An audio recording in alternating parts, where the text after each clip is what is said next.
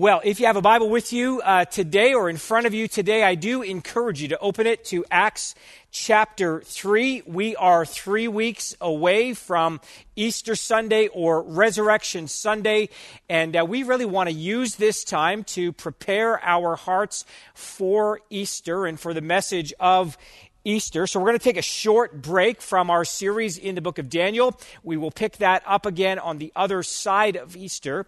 But for the next 3 weeks, we are doing a series that we have called Prophet, Priest, and King. And the book of Daniel, like all books in the Bible, ultimately points us to Jesus. But there are more direct routes to get there, and sometimes it's good for us just to go back to some of the basic building blocks of our faith, to look at some of the basic truths about the person and work of Jesus, and we are going to do that through these 3 ideas of Jesus as prophet, priest, and king. And so I want to begin this morning by catechizing you. Don't be alarmed or fearful. Don't let that scare you. When our kids were younger, we took them through the children's version of the Westminster Shorter Catechism as part of our family devotions. Now, that catechism consists of 145 questions and answers. We modified the baptism questions from that catechism, but questions 64 to 71 of that catechism deal with the offices of prophet, priest, and king. And so I'm going to go through those with you this morning. I'm going to read the questions and answers for you, and maybe by the end of these next 3 weeks, you will know those questions and answers by heart. And the questions are these. The first question is, what offices has Christ? The answer is Christ has 3 offices. What are they? The offices of a prophet, of a priest, and of a king. How is Christ a prophet? Because he teaches us the will of God. How is Christ a priest?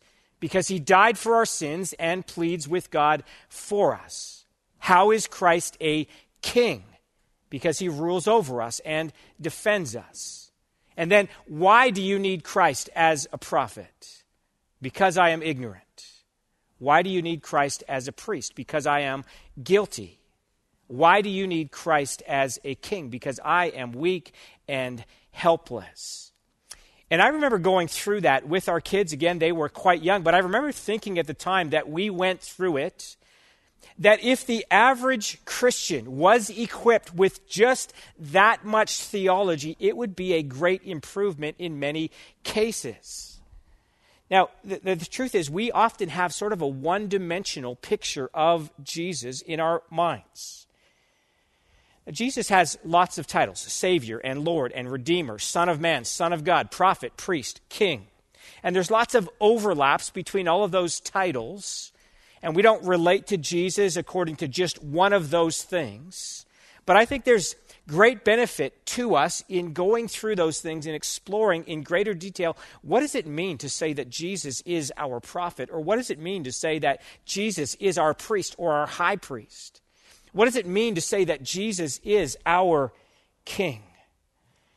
So we're going to start today by looking at the idea of Jesus as our prophet. And our text for today, as I mentioned, is found in Acts chapter 3. We're going to be looking at verses 17 to 26. Now, just to kind of set this up, this is actually part of a sort of mini sermon that the Apostle Peter gave after a lame beggar had been healed. We're going to pick it up in verse 17, and this is what it says. And now, brothers, I know that you acted in ignorance, as did also your rulers. But what God foretold by the mouth of all the prophets, that his Christ would suffer, he thus fulfilled. Repent, therefore, and turn back, that your sins may be blotted out, that times of refreshing may come from the presence of the Lord, and that he may send the Christ appointed for you, Jesus, whom heaven must receive until the time for restoring all things, about which God spoke by the mouth of his holy prophets long ago. Moses said, the Lord God will raise up for you a prophet like me from your brothers. You shall listen to him in whatever he tells you. And it shall be that every soul who does not listen to that prophet shall be destroyed from the people. And all the prophets who have spoken from Samuel and those who came after him also proclaimed these days. You are the sons of the prophets and of the covenant that God made with your fathers, saying to Abraham, and in your offspring all the families of the earth be blessed. God, having raised up his servant, sent him to you first to bless you by turning every one of you from your wickedness. So I want to examine the idea of Jesus as a prophet by asking three questions. What is a prophet? What good is a prophet? And what are we supposed to do with a prophet? The first question is the most basic. What is a prophet? Now, when most people hear the word prophet, they think a prophet is someone who tells the future or foretells the future, says what is going to happen years from now or in a season from now. And there's an aspect of truth in that. Prophets like Isaiah foretold the coming of Jesus hundreds of years before it happened. But the primary function of a prophet is simply to speak the words of God. Now, he wasn't the first to be referred to as a prophet, but Moses was considered Israel's greatest prophet until Jesus came. And here's what God said to Moses. He said, I will raise up for them a prophet like you from among their brothers, and I will put my words in his mouth, and he shall speak to them all that I command him. I will put my words in his mouth, and he will speak those words to them or to the people. That's the basic idea of what it means to be a prophet. It means one who is an authorized spokesperson for God. So he doesn't just sort of share his opinions on a subject. He doesn't kind of come up with hot takes on a current issue. A prophet speaks the very words of God. He speaks what God tells him to say. And as we're thinking about these categories of prophet, priest, and king, I said there's some overlap between them, but we can actually differentiate between the roles of a prophet and a priest. Now, in a sense, both the prophet and the priest act as intermediaries, right? They are mediators between us and God. But we can think of it this way. A prophet speaks to us on behalf of God, and a priest speaks to God on behalf of us. So in short, a prophet is God's mouthpiece, his authorized spokesperson. Now, when you read through the Gospels, it becomes clear that Jesus thought of himself as a prophet, and that those who encountered him thought of him as a prophet as well.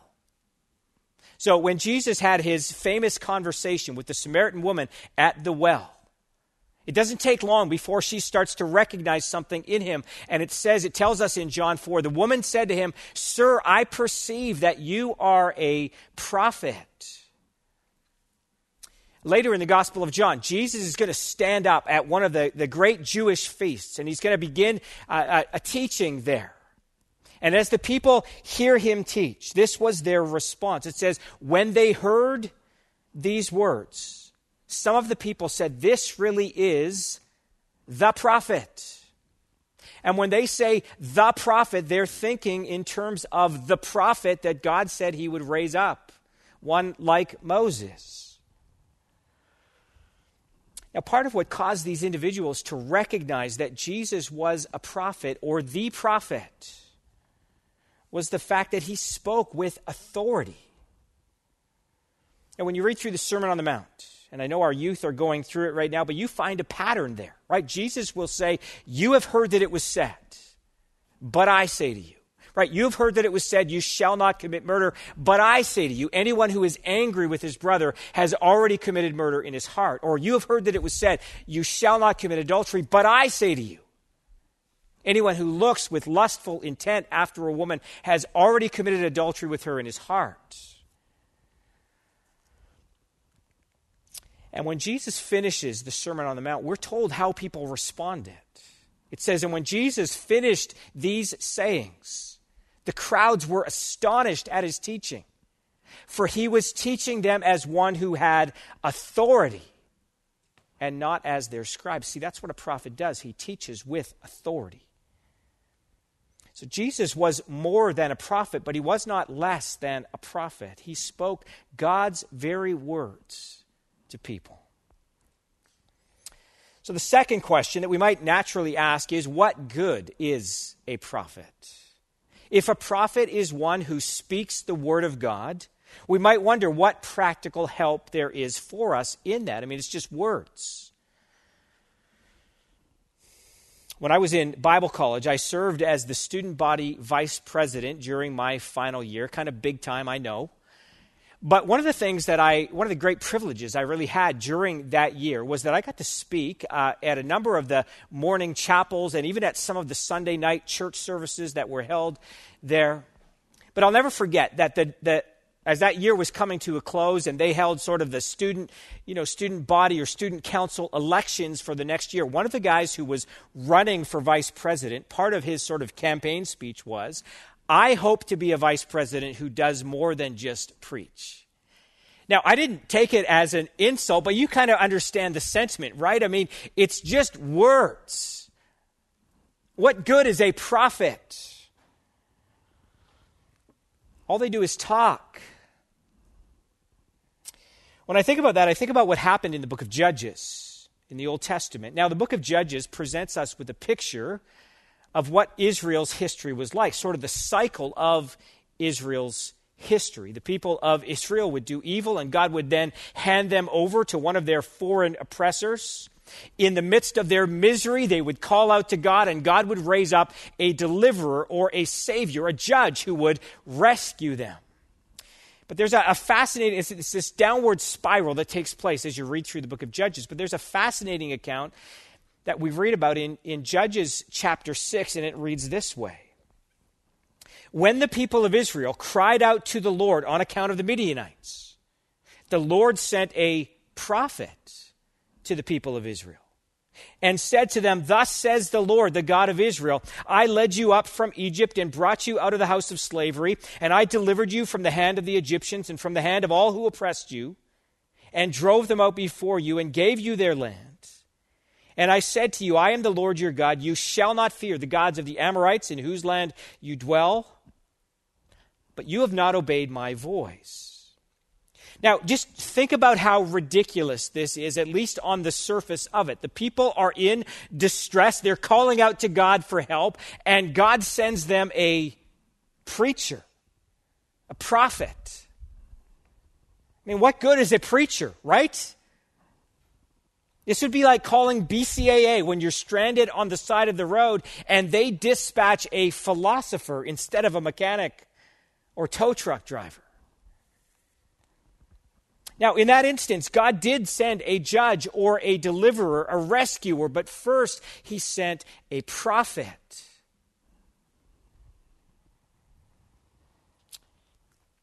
Now, we might think that their greatest need was to be delivered from their enemies, rescued from their mess. But what the prophet did is he told them how they got into that mess in the first place. And sometimes what we need most is not deliverance from our circumstances. Sometimes what we need most is an understanding of how we got into our mess. And what we need most is to hear the words of God to us. So what good is a prophet? Well, I think there are at least three things that we can say in answer to that out of this passage. The first one is that a prophet is necessary to remedy our ignorance. Now, this was the answer I gave you from the catechism that I shared earlier. Why do we need a prophet? Why do you need a prophet? Because I am ignorant. But this is also the answer from this passage. Listen again to verses 17 and 18. And now, brothers, I know that you acted in ignorance, as did also your rulers. But what God foretold by the mouth of all the prophets that his Christ would suffer, he thus fulfilled. Now, when Peter says you acted in ignorance, he's referring to everything connected with the rejection and crucifixion of Jesus. And there's a sense in which both the people and the rulers acted in ignorance. But the truth is that everything about the life and death and resurrection of Jesus had been foretold by the prophets. Now, even in modern legal cases, you will sometimes hear the phrase, ignorance of the law is no excuse. Right? What that means is just because you didn't know it was against the law to, drive 150 miles an hour, it's no excuse. You're still held accountable for that. And what Peter says to the crowd is not just that ignorance is no excuse, but that there's actually no excuse for your ignorance. God had foretold all of this by the mouth of the prophets. And the idea that we need a prophet or that a prophet is necessary to remedy our ignorance ought to lead us to both a general application and a specific application. So generally, we can see that the prophets spoke in such a way to make God known, so that we're not left to guess what God might be like. And when you read through the Gospels, you find that Jesus did this all the time. I mean, so many of his parables begin, the kingdom of heaven is like. And then he will go on to describe not just the kingdom, but the king, right? He's like someone who hired workers and sent them out to work in his vineyard, or he's like a landowner.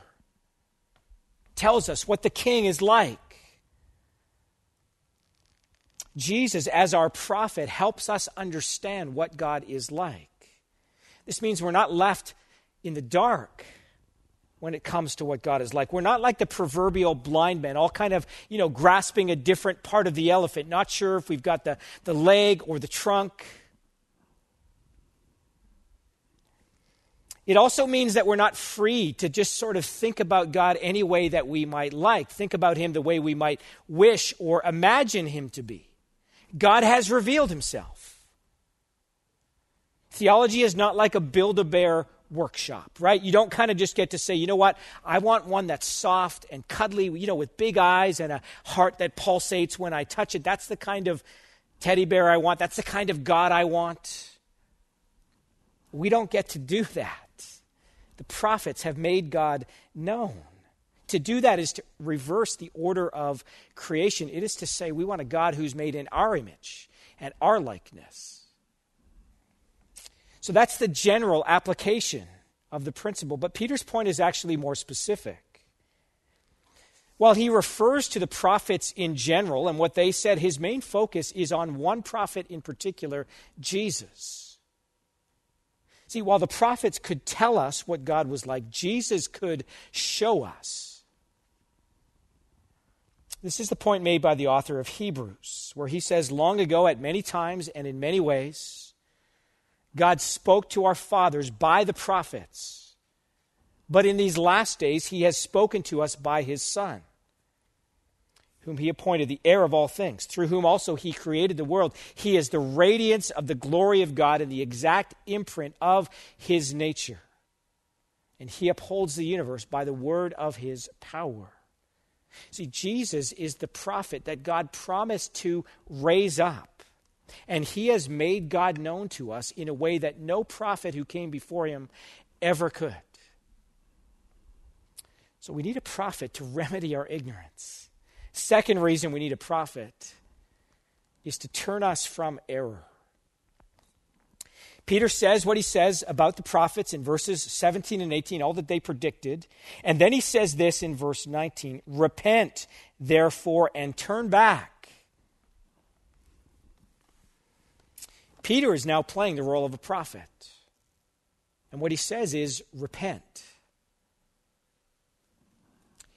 This has always been part of the message of the prophets. They forewarned what would happen if people continued down the path that they were traveling. Prophets make people uncomfortable. They speak for God, and they are not afraid to say the difficult thing. They're not afraid to confront. You might think of the prophet Nathan from the Old Testament. He was the prophet who came to King David after he had sexual relations with Bathsheba and then had her husband killed.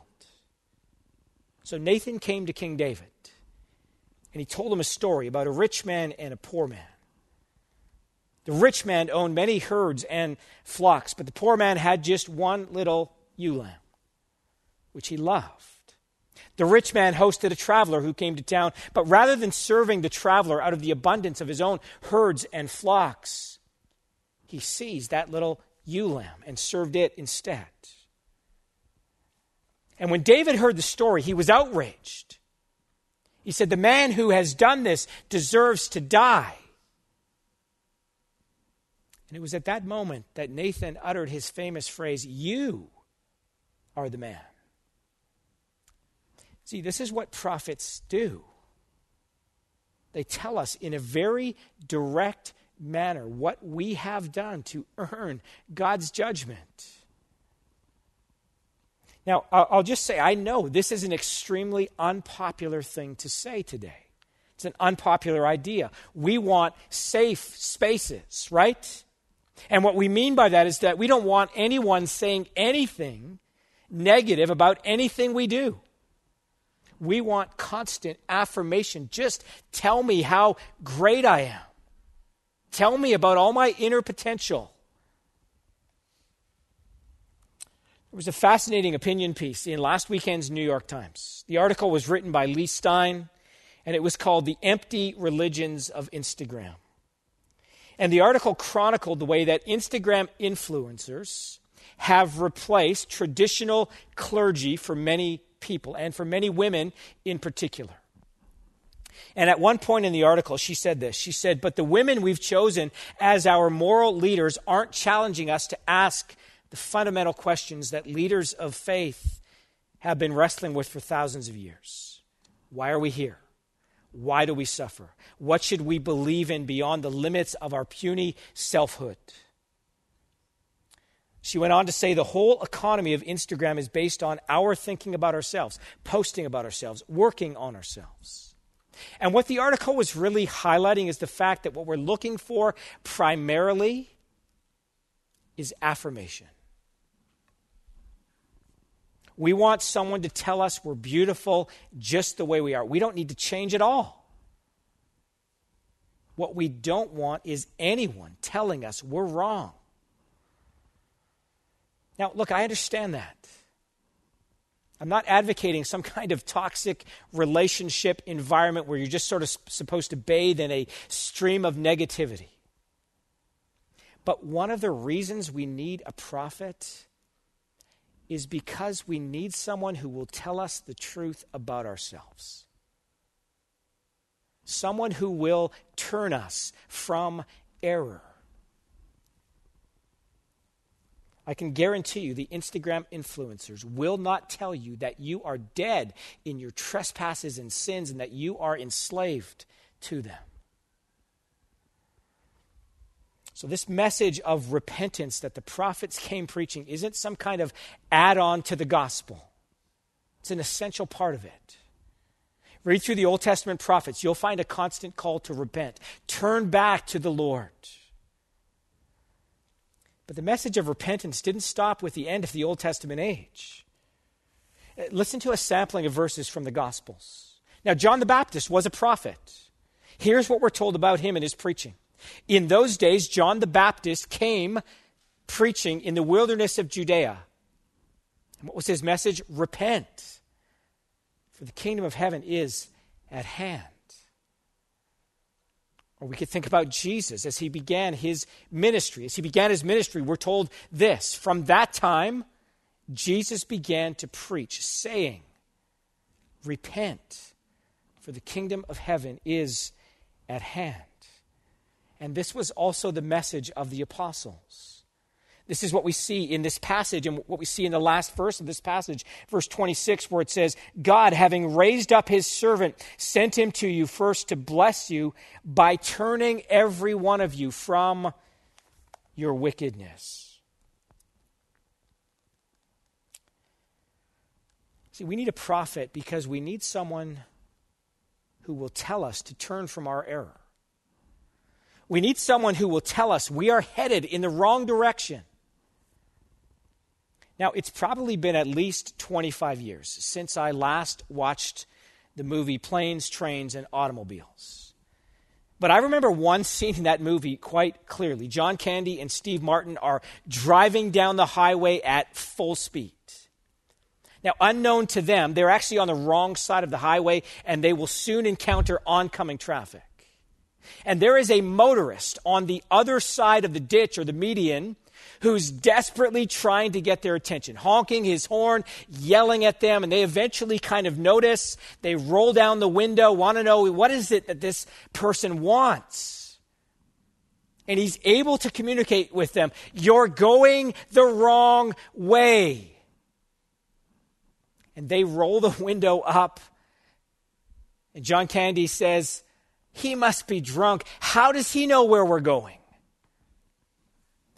And I think this is the mistake we make so often. We hear the voice of God. You're going the wrong way. We hear a prophet tell us, don't go in that direction. And we just casually dismiss it. I know what's best for me.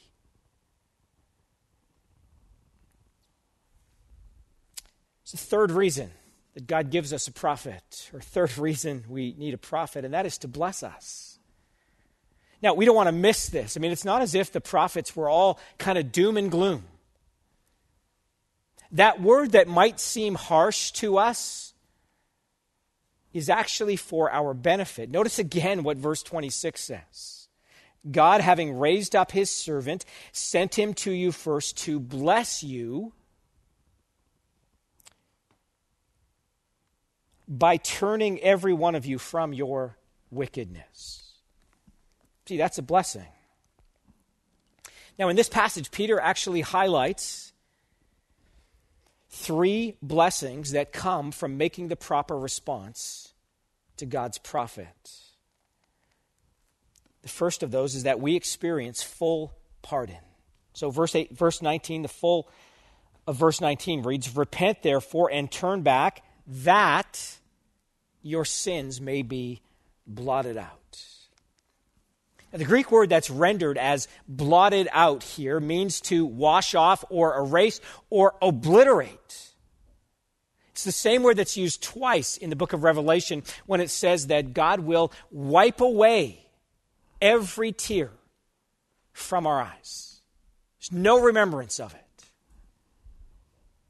Have you reflected on this lately?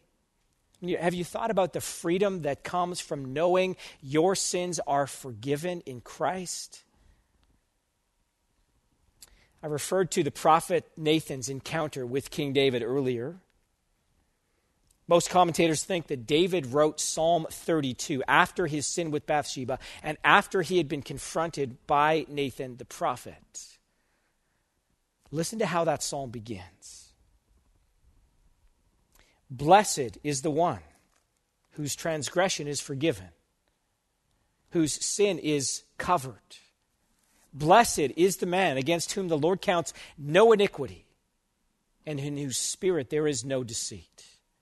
And then David says, for when I kept silent, my bones wasted away through my groaning all day long. For day and night your hand was heavy upon me. My strength was dried up as by the heat of summer. He's talking about what it's like to live with unconfessed sin. And then he says, I acknowledged my sin to you, and I did not cover my iniquity. I said, I will confess my transgressions to the Lord, and you forgave the iniquity of my sin. That is an incredible blessing. Full pardon from God. The second blessing Peter highlights is in the very next line.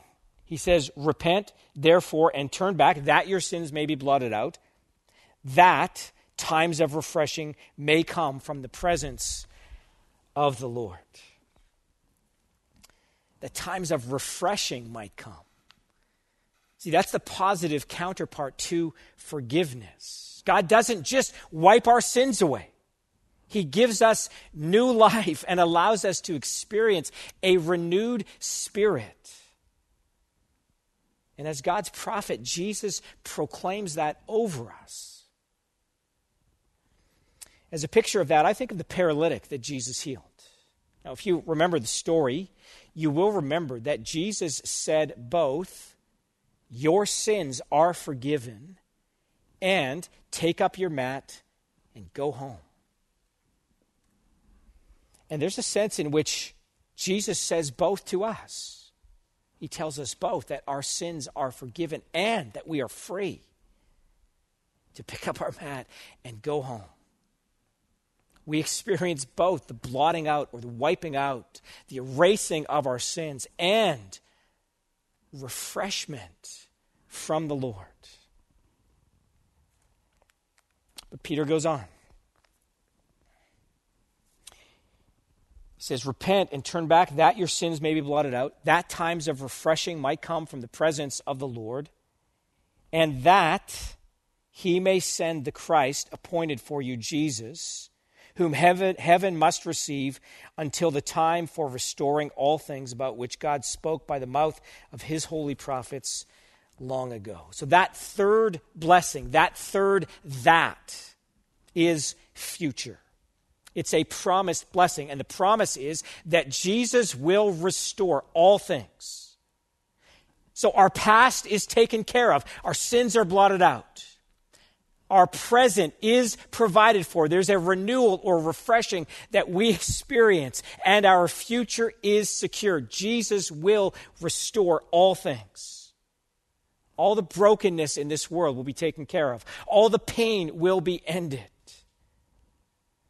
Do you see the great blessing that is ours through Jesus, our prophet? Complete forgiveness, spiritual refreshment, and universal restoration of a sin-cursed world. So the last question is, what are we supposed to do with a prophet? And we see this question answered in verses 22 and 23, where Peter is quoting directly from Deuteronomy 18, the passage I read earlier. Peter says this, "Moses said, 'The Lord God will raise up for you a prophet like me from your brothers. You shall listen to him in whatever he tells you. And it shall be that every soul who does not listen to that prophet shall be destroyed from the people.'" So what those verses are telling us is that we can either reject or accept God's prophet.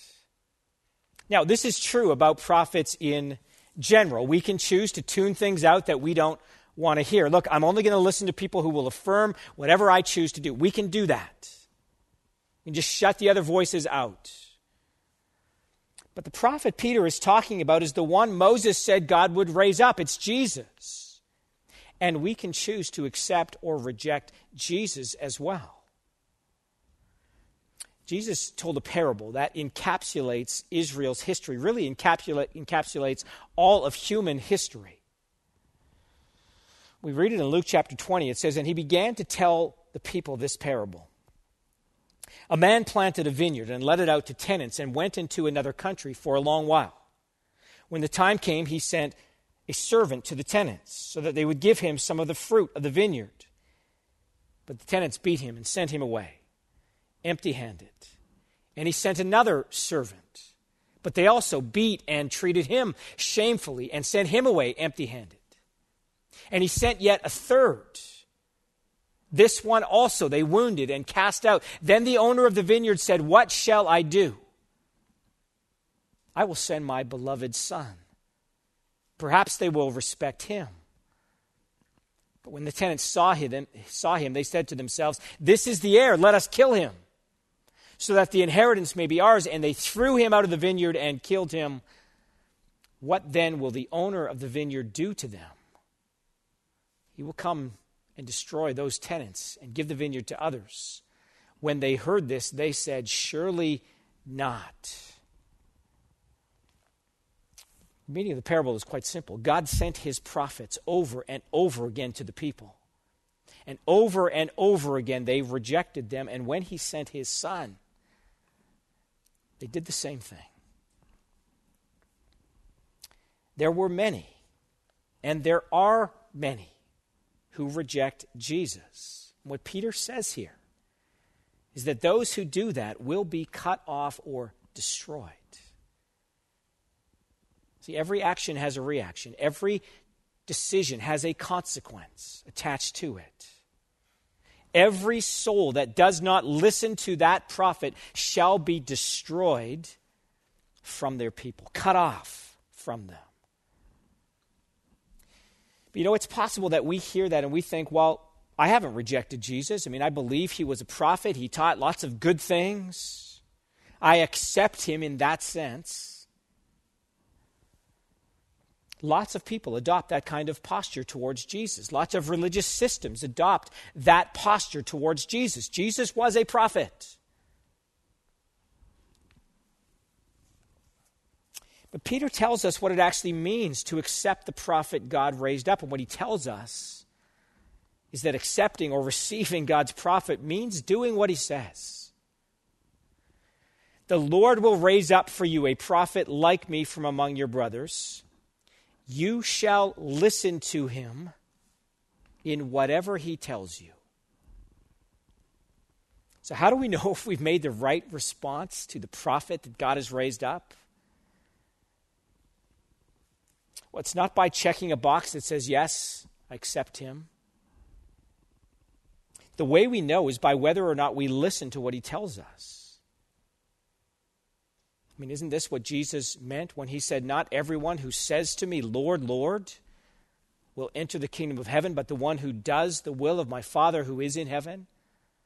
On that day, many will say to me, Lord, Lord, did we not prophesy in your name and cast out demons in your names and do many mighty works in your name? And then I will declare to them, I never knew you. Depart from me, you workers of lawlessness. So listen, my hope and prayer in sharing this message is that there is no one who is watching or listening today who rejects or dismisses Jesus. Now, if this is all new to you and you've got some questions about Jesus, he's a prophet, you're not sure what really to do. Look, I wish you were here in person. I wish we could chat afterwards. But I would encourage you, just send an email to our office, info@crossridgechurch.ca. Reach out to us. We'd love to reach out to you and explain more what it means to follow Jesus as our prophet. But maybe this is all old to you. You've heard it many times. But maybe today you hear the voice of God speaking to you through his word. You need to heed the words of Jesus. Repent, turn back, submit yourselves to him. We all need to hear that word at times. So let me just pray for us as we close.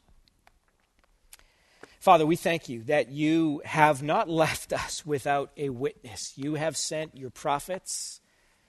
More than that, you sent your prophet, Jesus, to help us understand what you're like and what we ought to do in response. God, I do pray for any listening or watching today that by your Spirit you would speak to them to know what it is they ought to do with Jesus the prophet. God, I pray for each of us that we would be those who do what you tell us to do, who hear what you say, and respond by saying, we will listen to the voice of the prophet Jesus. We pray this in Jesus' name. Amen.